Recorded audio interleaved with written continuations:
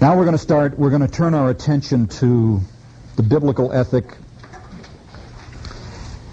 And I want to begin with this collection of thoughts. All right, here we go.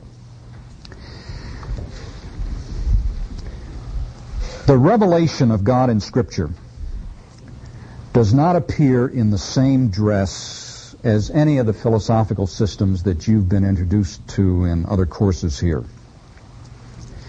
That's especially important to recognize when we contrast the ethical system of somebody like Plato and Aristotle with the foundation of the Christian ethical system that we find in Scripture. The biblical ethic does not come to us in any kind of systematic philosophical package. That's the point I want to make. The biblical ethic does not come wrapped up in a systematic philosophical package. You have to do some work in order to nail down the content of the biblical ethic. But the apparent simplicity of the biblical ethic is deceptive. What I'm saying is, the biblical ethic sometimes looks very simple. It sometimes looks very disorganized, very unsystematic. But reflective thinking about the Christian ethic will soon bring you to realize that you're dealing with an underlying system. You're dealing with a package, a system that is there underneath the surface, and in fact, you can get involved in some very complex issues before you know it. The Christian has a necessary starting point for his moral reflection, and that necessary starting point are the divinely revealed Scriptures. But this fact does not mean that the Christian has a sufficient starting point. The divinely revealed truth found in the propositions of Scripture does not give the Christian a ready-made answer to every moral problem. Let me repeat that. The divinely revealed truth found in the propositions of Scripture does not give the Christian a ready-made answer to every moral problem. Rather, this revealed truth provides the Christian with a starting point that does not relieve him of the need to think seriously and reflectively about the meaning of the biblical maxims and their application to his situations. Now, the first thing I want to do in introducing you to the biblical ethic is to discuss a very important subject that I usually present under this heading: principles and rules in Christian ethics. Principles and rules in Christian ethics.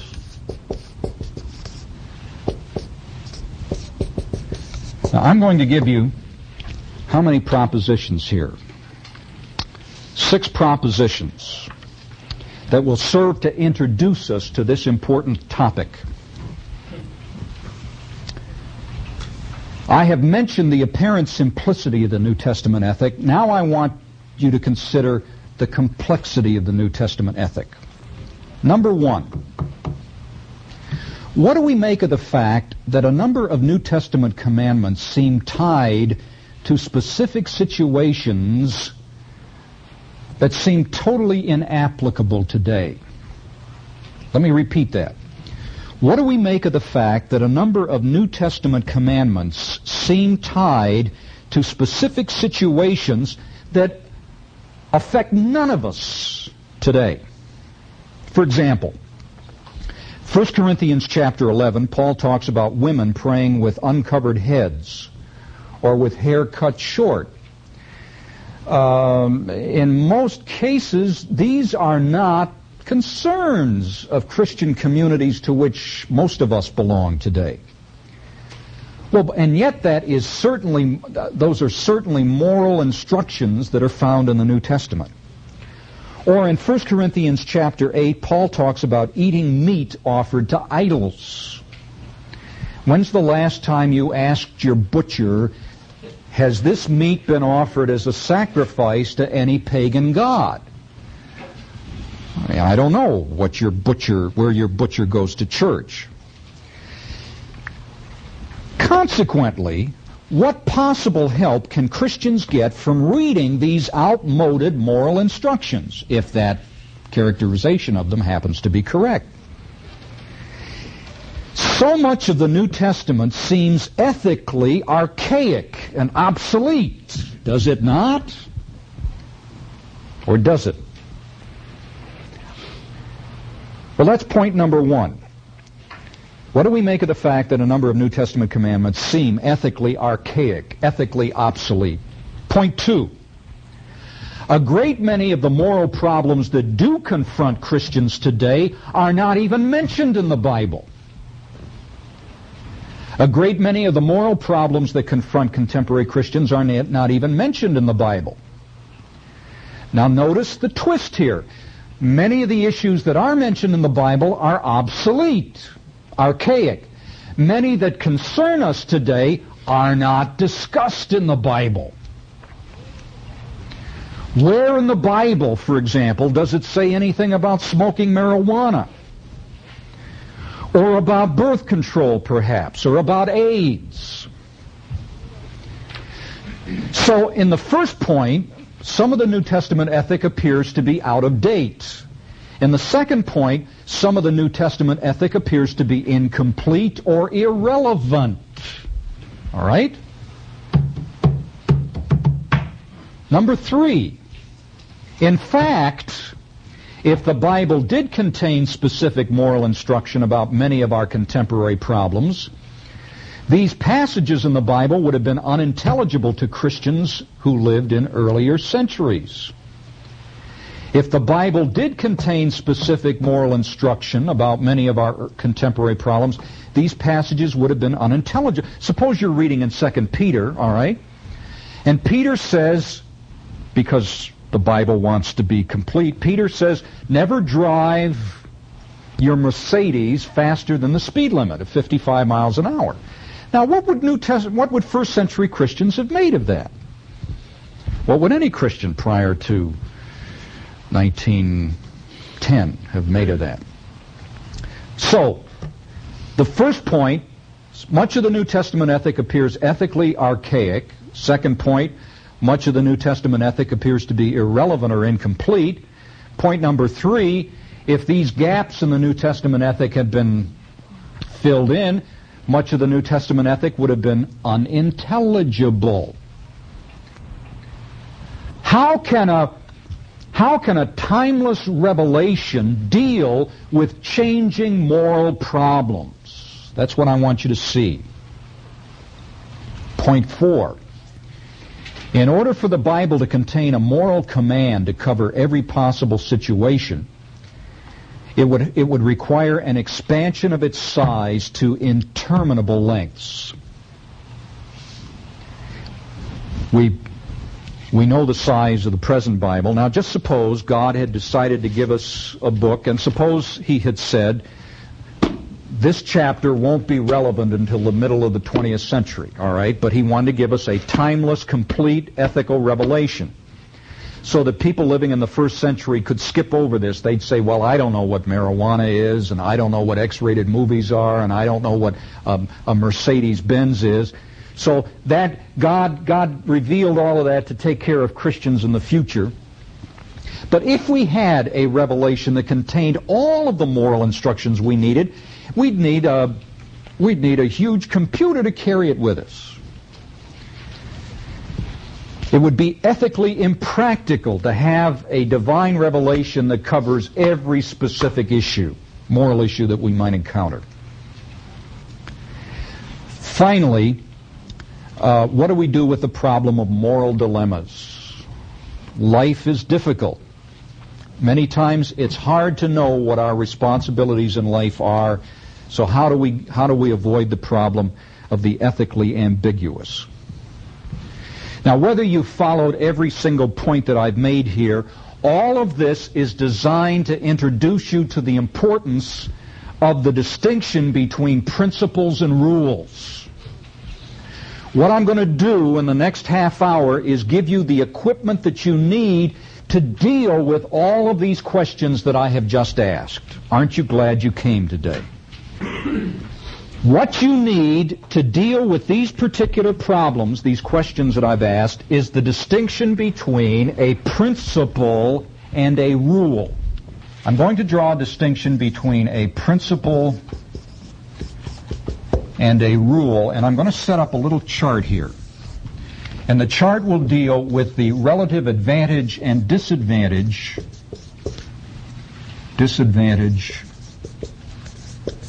of principles and rules. But before I do that, I have to give you a clear idea of what this distinction is.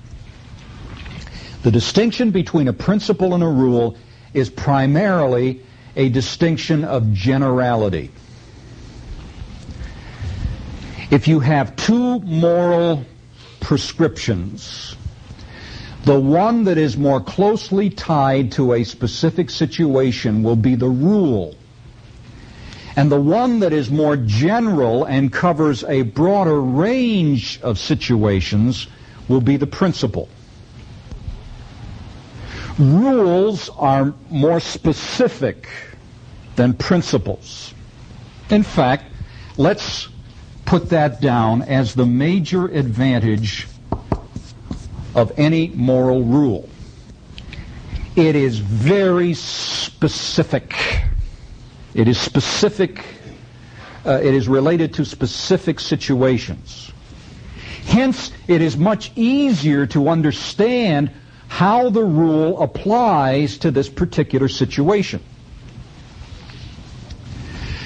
The disadvantage to rules, however, is that they suffer from a kind of relativity. A kind of relativism. You see, because the rule is so closely tied to a specific situation, when that situation changes, the rule may no longer apply. So that what was your duty yesterday because you were this person in this situation, that may not be your duty tomorrow because the situation has changed. Now, principles have the advantage of being much more unchanging. In other words, the advantage of a principle corresponds to the disadvantage, the weakness of a rule. Rules tend to be relative because they're closely tied to situations. Principles cover a much broader range of possibilities, hence they are less subject to change. But now we come to the corresponding disadvantage of a principle. Principles cover so many options that they tend to suffer from a degree of vagueness, ambiguity. All right? Now, how does this apply to the Bible? In the Bible, we find a large number of rules that God gave to His people to give them guidance in the specific situations in which they found themselves. But they were, in the case of the New Testament, get this, they were first century rules given to first century believers. To the extent that those situations that confronted first century believers changed, the rules would have to change. All right. As we look at the moral instructions that are in the Bible, we need to ask ourselves, is this a rule or is this a principle? a principle will be more general than a rule. If what we're looking at is a first century rule, then what we will have to do is find its 20th century application. We will have to dig below the rule and find the more general principle behind it. All right, now let me give you an example. In Romans 14, Paul talks about people who eat meat that has been offered to idols. I want to suggest to you that all of this discussion concerns some rules that applied to particular situations. What was the situation? It was a first century situation in which Christians obtained their meat from pagan butchers who had gone through some kind of pagan religious ceremony over that meat. Now, there was a big to-do over this in Paul's time. The to-do was so serious that some Christians broke fellowship over this matter. Some Christians would say, I can't fellowship with a Christian who is eating meat that has been offered to a pagan god. Obviously, such a Christian is carnal. Obviously, I must separate myself from such a Christian. You know how the language goes. Now, what was Paul's position on this? Paul says, it doesn't affect me at all. Paul says, I can eat meat that has been offered to idols because I know that those pagan gods don't exist. If I'm hungry for a steak, Paul says, do you think I'm going to throw that steak away because I find out my pagan butcher has offered it as a sacrifice to Isis or the Great Mother or to Caesar? And not at all. I'd say, turn on the barbecue and let's cook the juices. Let's cook this well done. But Paul says, even though eating meat under these conditions will not hurt me, what if there's a weaker brother out there who doesn't understand this situation as well as I do, and what if he is offended? What if he is led to stumble? What if he says, I saw Paul come out of that pagan butcher shop, and I watched Paul eat that meat. I guess Paul's telling me that it doesn't hurt my Christian testimony at all if I mix up a little Christianity with that pagan religion. Oh, Paul says, now wait a minute. All of a sudden, we're playing a new game here. Game number one, is it all right for Paul to eat that meat? Yeah. Game number two, does Paul want to do anything that is going to cause a weaker brother to stumble? No. So Paul says, if eating meat maketh my brother to offend, I will eat no meat while the world standeth. I won't do anything, no matter how ethically neutral or harmless it is, that will injure a weaker brother or sister. Now here's my distinction. Eating meat offered to idols was a rule applied to a specific situation. Okay? That situation does not exist in our day. Hence, that rule is archaic and obsolete. What we need to do in that situation is look for the more basic principle that lies behind the rule. And that more basic principle is this: Christians should never do anything that would cause a weaker brother or sister to stumble. All right, now how does that apply to the 20th century? Well, I'll give you a couple of applications, all right, and there's probably some preaching material here. There probably is. I don't know of any place in the Bible, for example, that says it is a sin for Christians to drink alcoholic beverages. In fact, Jesus turned water into wine, and that wasn't grape juice. You Baptists out there, Jesus turned that water into wine, all right? Paul said to Timothy, drink a little wine for your stomach's sake. And there are lots of Christians who would like the rest of the world to think that they have some stomach ailment that requires them to do that. Now, the simple fact is, if you look at what the New Testament teaching about alcoholic beverages, there's not a thing in the Bible that would preclude any of us from drinking that stuff. But the other principle applies. There's nothing in the Bible that says you cannot drink. If there is plenty in the Bible that says you must not drink to excess. You must not drink to the place where it controls you. But who's watching you? Who's observing you? Do you have children in your family? As innocent as your family practice might be, and I'm not, you understand, I'm not preaching here. I'm just using this as a contemporary example. I've got kids in our family. Is it possible that using my Christian liberty in this way might cause damage to some of them?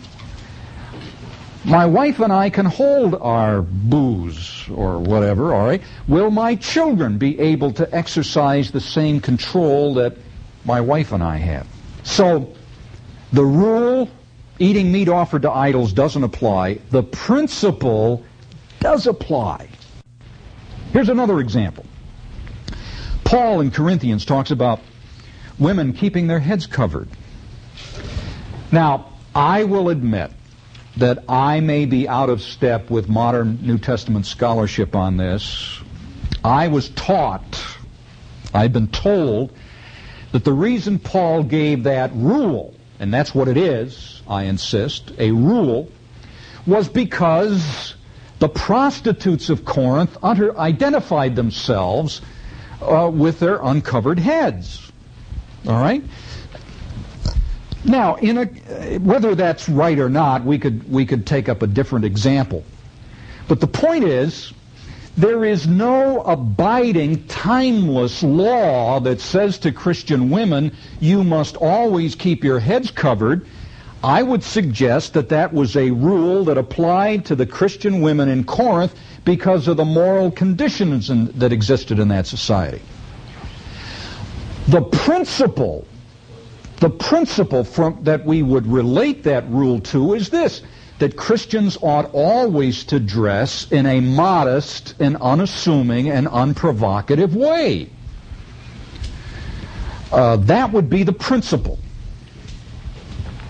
Okay, so let me go back to these questions I gave you.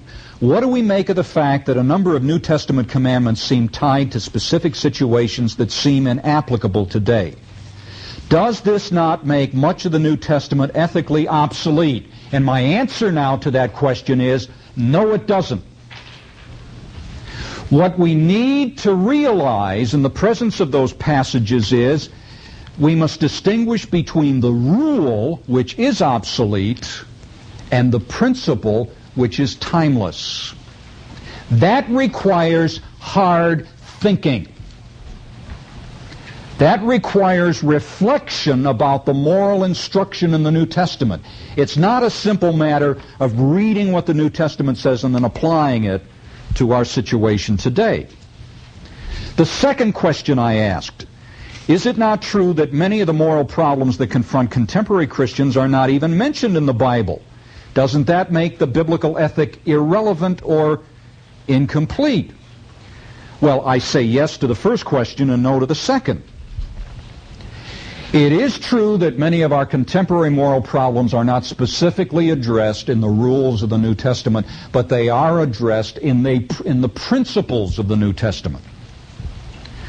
So to the extent that you and I find ourselves in situations where we're wrestling with contemporary moral problems, we must look back to the principles of Scripture and see how they apply, how they relate to the specific situations of today. Then you see this distinction between rules and principles then gets rid of the rest of the problems we looked at.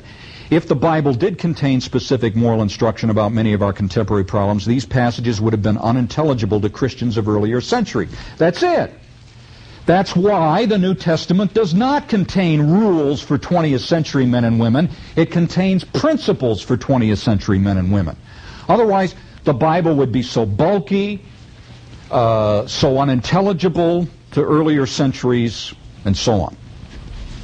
All right, now, with that distinction in mind, watch what I'm going to do. I'm going to maintain that the biblical ethic gives us a hierarchy of ascending or descending moral instruction.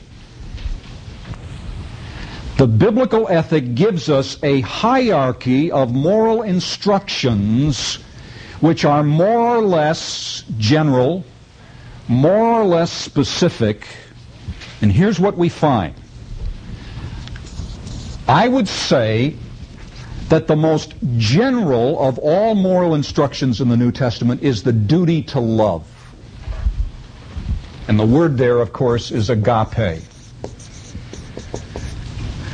which is very instructive. It is not sexual love, eros.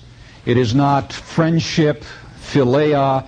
It is agape. It is the kind of sacrificial, self-giving love that we find in God's giving of His own Son.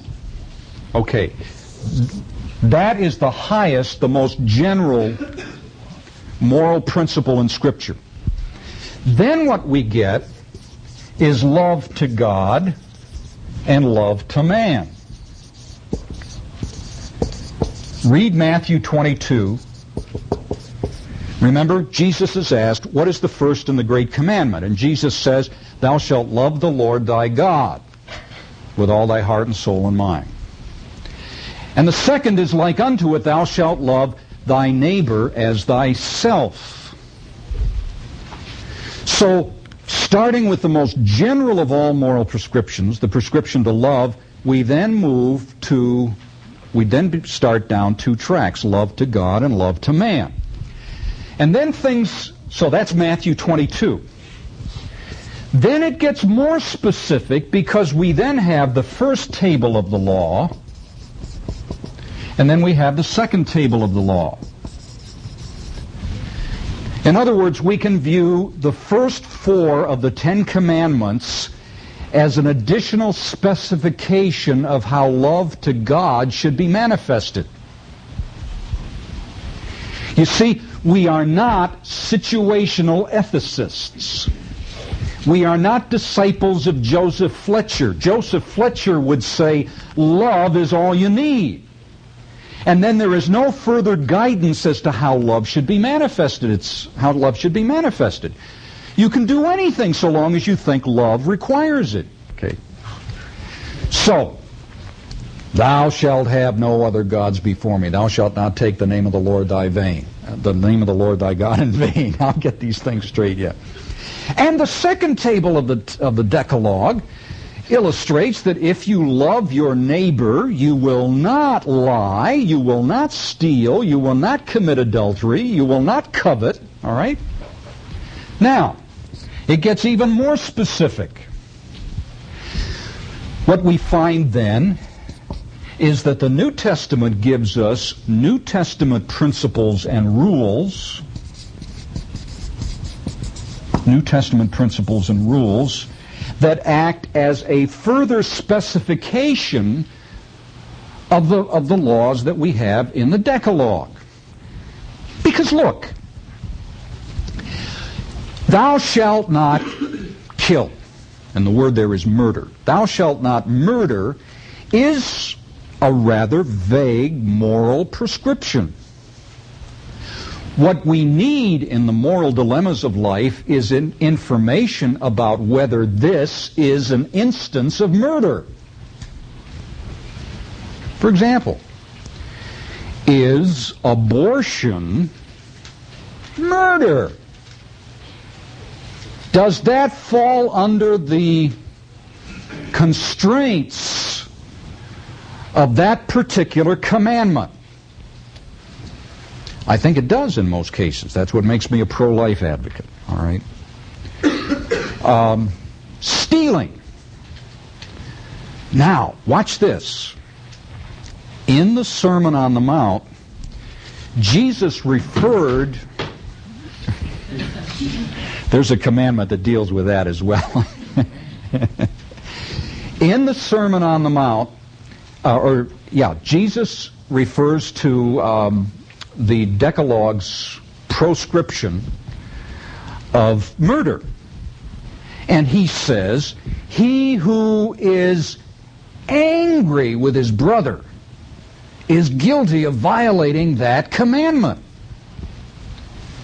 Now what you get there is then a further New Testament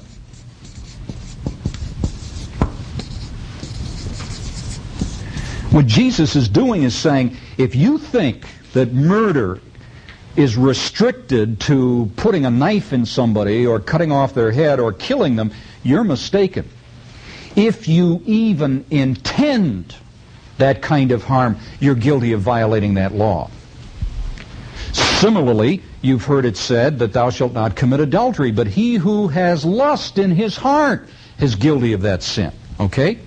So the New Testament then gives us an additional hierarchy of principles and rules which are a further elaboration of the Ten Commandments, which are a further elaboration of Jesus' first and great commandments, which are a further elaboration of the duty to love.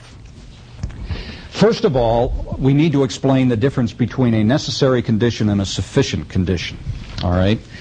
A necessary condition is one without which something else does not obtain. A necessary condition is one in the absence of which something else is also absent, such that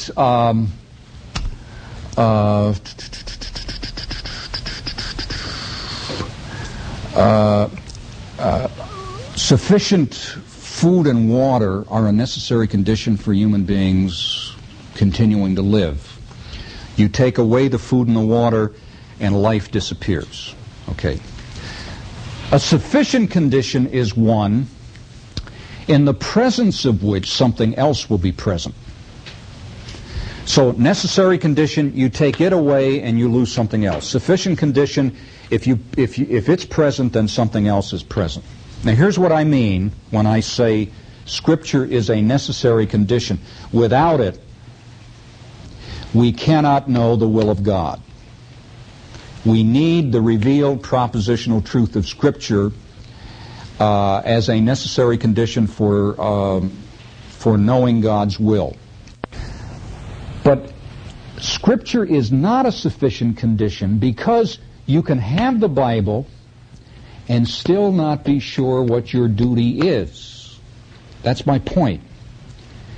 In many cases, it's not simply a matter of reading Scripture and applying it.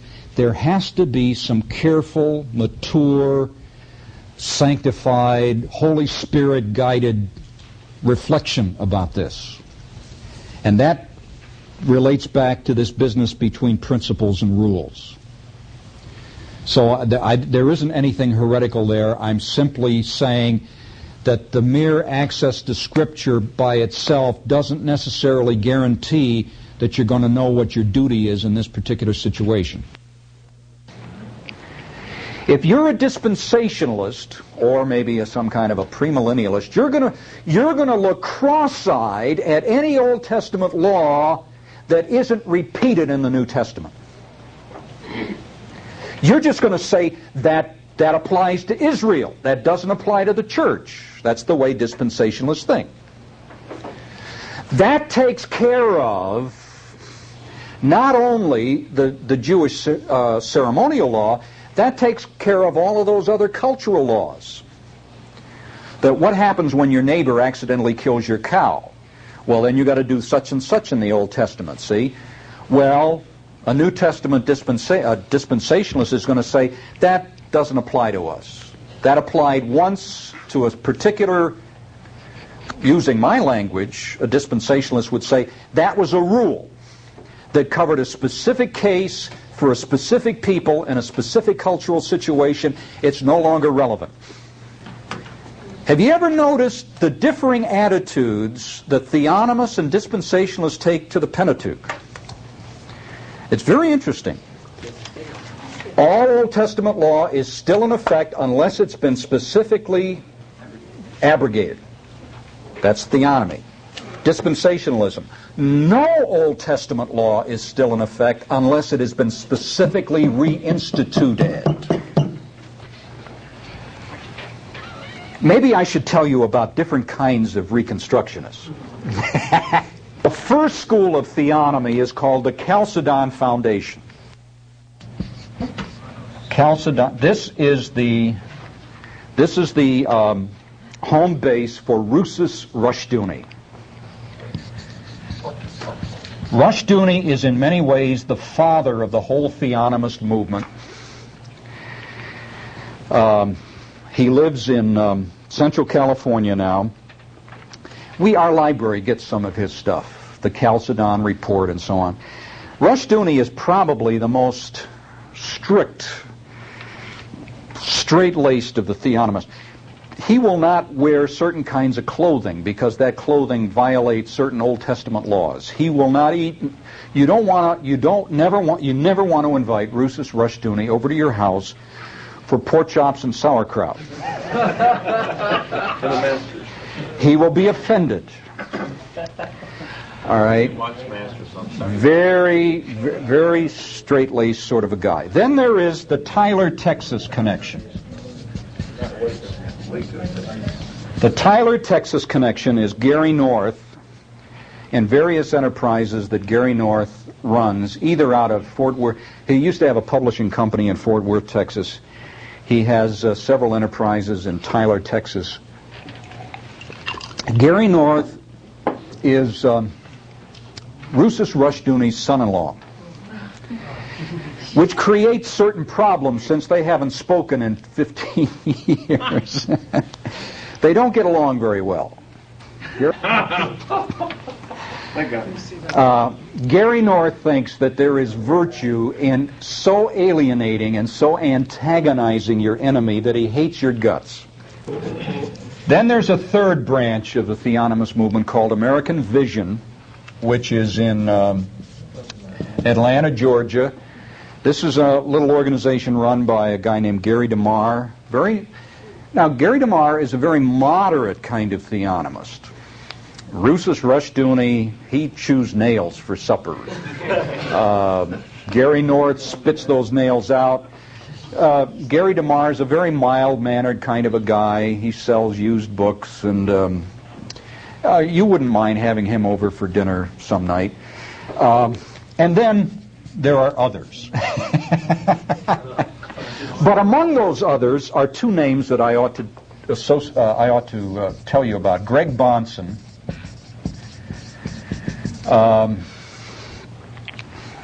Used to teach at Reformed Seminary in Jackson many years ago. Now, here's what interests me about theonomy today. The movement is changing. As I read these guys' writings, I see a new kind of sensible, common sense moderation appearing in such theonomists as Greg Bahnsen and Gary DeMar, and some of the other younger theonomists. There's a degree of common sense and maturity there that didn't always characterize the movement in its beginning stages. You see, what impressed so many Reformed people at the beginning was a sense of daring, a sense of reckless abandon, a sense of radicalness in the early theonomist writings. Because these guys had a biblical answer for everything. And those biblical answers usually came from the Pentateuch. Now let me give those early theonomist writings some credit. All right? And here I'm going to uncharacteristically criticize myself and some other Christians that I know, most of whom are Baptists. Are you ever uncomfortable with the fact that most of us don't give sufficient attention and credit to the Pentateuch? Are you ever uncomfortable with the ease with which we sweep through those books without really studying them? I am. I'm convicted by that. I want to give these guys proper credit. They took the Pentateuch seriously. They may also have taken it wrongly, but they took it seriously. And when they read about what you do when your neighbor accidentally kills your cow, they didn't sweep it under the rug. They started digging there for moral principles that would guide Christians today. They took the Old Testament far more seriously than most of us have. And I say that to my shame and to your shame. More to your shame than mine. But I say it to our shame. All right? These are people who approach the Old Testament with far more respect, with far more devotion than most of us have. You and I might pour through the book of Revelation with all, but these guys were pouring through the Pentateuch, the book of Deuteronomy. Now, here are some of the changes, however, that I see occurring. For one thing, there's a new kind of moderation that's coming to the surface with the younger theonomists. Let's take Gary North, for example. Gary North says that homosexuality, witchcraft, adultery, and juvenile delinquents should be capital crimes. Well, we'd have a much smaller population on our hands if we did indeed treat those as capital crimes. All right? He's saying that a properly run society, once it has evidence that someone is an adulterer or practices witchcraft or necromancy or whatever, they'll take these people out and they'll execute them, and execute them in by the specific mode prescribed in the Pentateuch. Now here's what Greg Bahnsen says. He said, wait a minute, Gary. Now I hope my saying this on tape is not the first time that Gary North has recognized the differences between Greg Bahnsen and himself. But Greg Bahnsen says, wait a minute. Who says, for one thing, that we have to execute people in the same way? All right? I mean, we do have other ways of doing it now. What peculiar virtues attach to stoning people to death? Maybe we can use the electric chair or hanging. Now that's moderation if I've ever heard it. No. Well, I'm not through yet. I'm not through. Honestly, what a group of cynics. Let me finish. Look, I'm trying to defend these people, and you cynics. So Bahnsen says, we shouldn't be foolish enough to say that the modes of execution must be the same. But moreover, here's what Bahnsen says. He says, Gary, when is America going to be ready to execute people for these offenses? Well, the answer is that America isn't going to be ready to do that until America becomes a God-fearing society. If you talk today to Americans about executing homosexuals, you're going to lose all support. All support. If you talk about executing people for adultery, think of the Baptist support you're going to lose. I'm just kidding. You know I'm kidding. I'm just, all right. So, Greg Bahnsen says, it's stupid for theonomists to give our hand away hundreds of years before America is even ready to listen to this message. We believe that in the long run, America will be converted to the gospel. These guys are postmillennialists.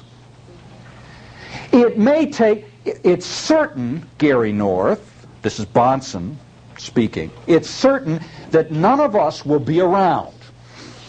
This will not happen in our lifetime. I am inclined to agree with that.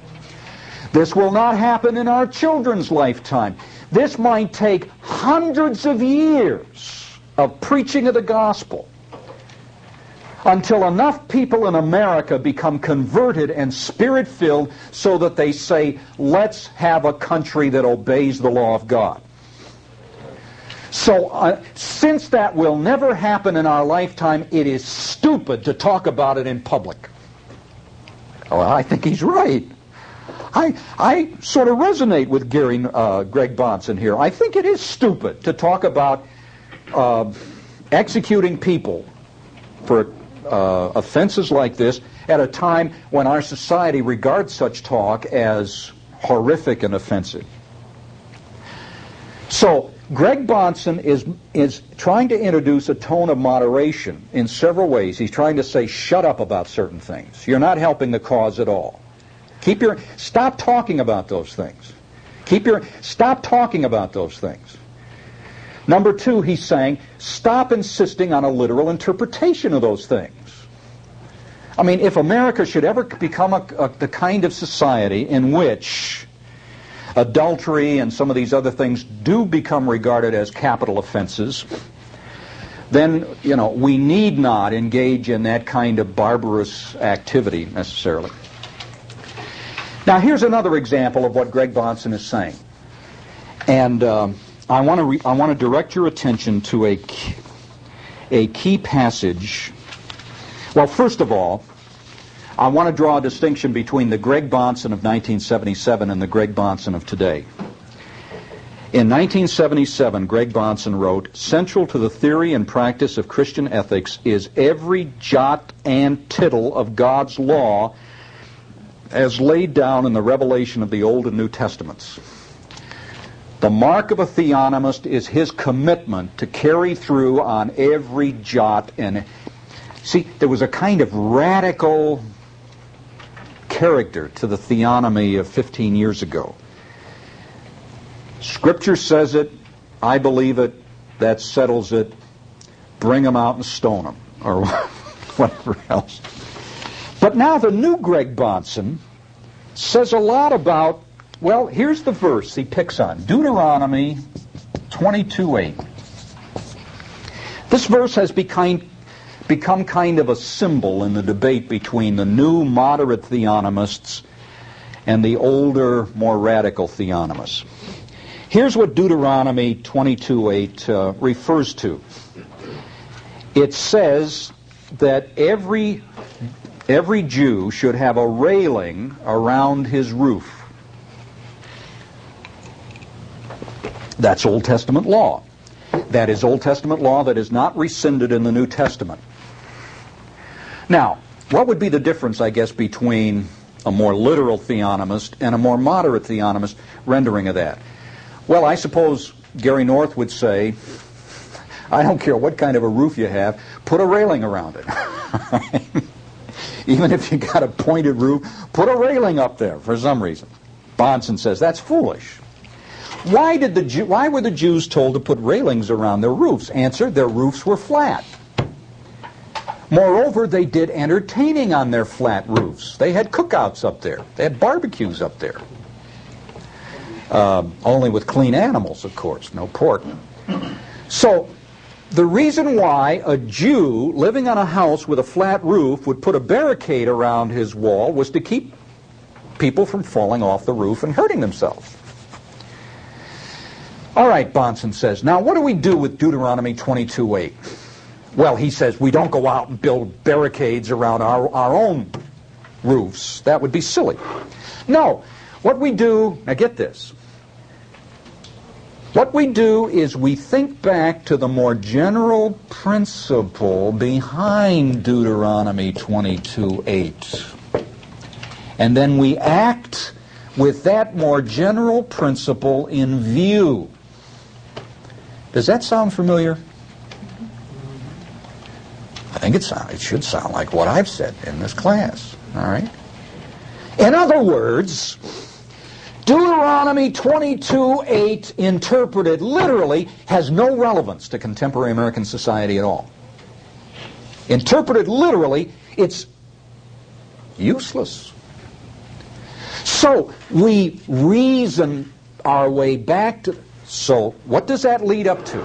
And here is Bahnsen's application of the general principle that he deduces from Deuteronomy 22:8. That Christians living in Southern California should build walls around their swimming pools. Now, I'm laughing.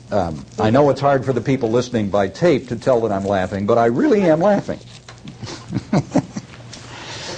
Now, here's the difference between Greg Bahnsen and me. See, maybe there's a general principle there. Maybe there isn't. Maybe we ought to just recognize that here is a culture-bound rule that has no more application in our society, and so we shouldn't really get too excited about Deuteronomy 22:8. No, there's still a little bit of the theonomous impulse in Greg Bahnsen. So what he does is he still wants to get some contemporary application from it, and the best he can think of is build a fence around your swimming pool. Now, seriously, does any sensible Californian with enough money to build a swimming pool need Deuteronomy 22:8 to tell him to build a fence around it? For one thing, if he doesn't do it himself, he's going to be in violation of his own local codes. All right? I mean, there is no community in America that doesn't require swimming pools to be enclosed. I mean, this is a matter of common sense. It's a matter of local codes. It is hardly an application of Deuteronomy 22:8.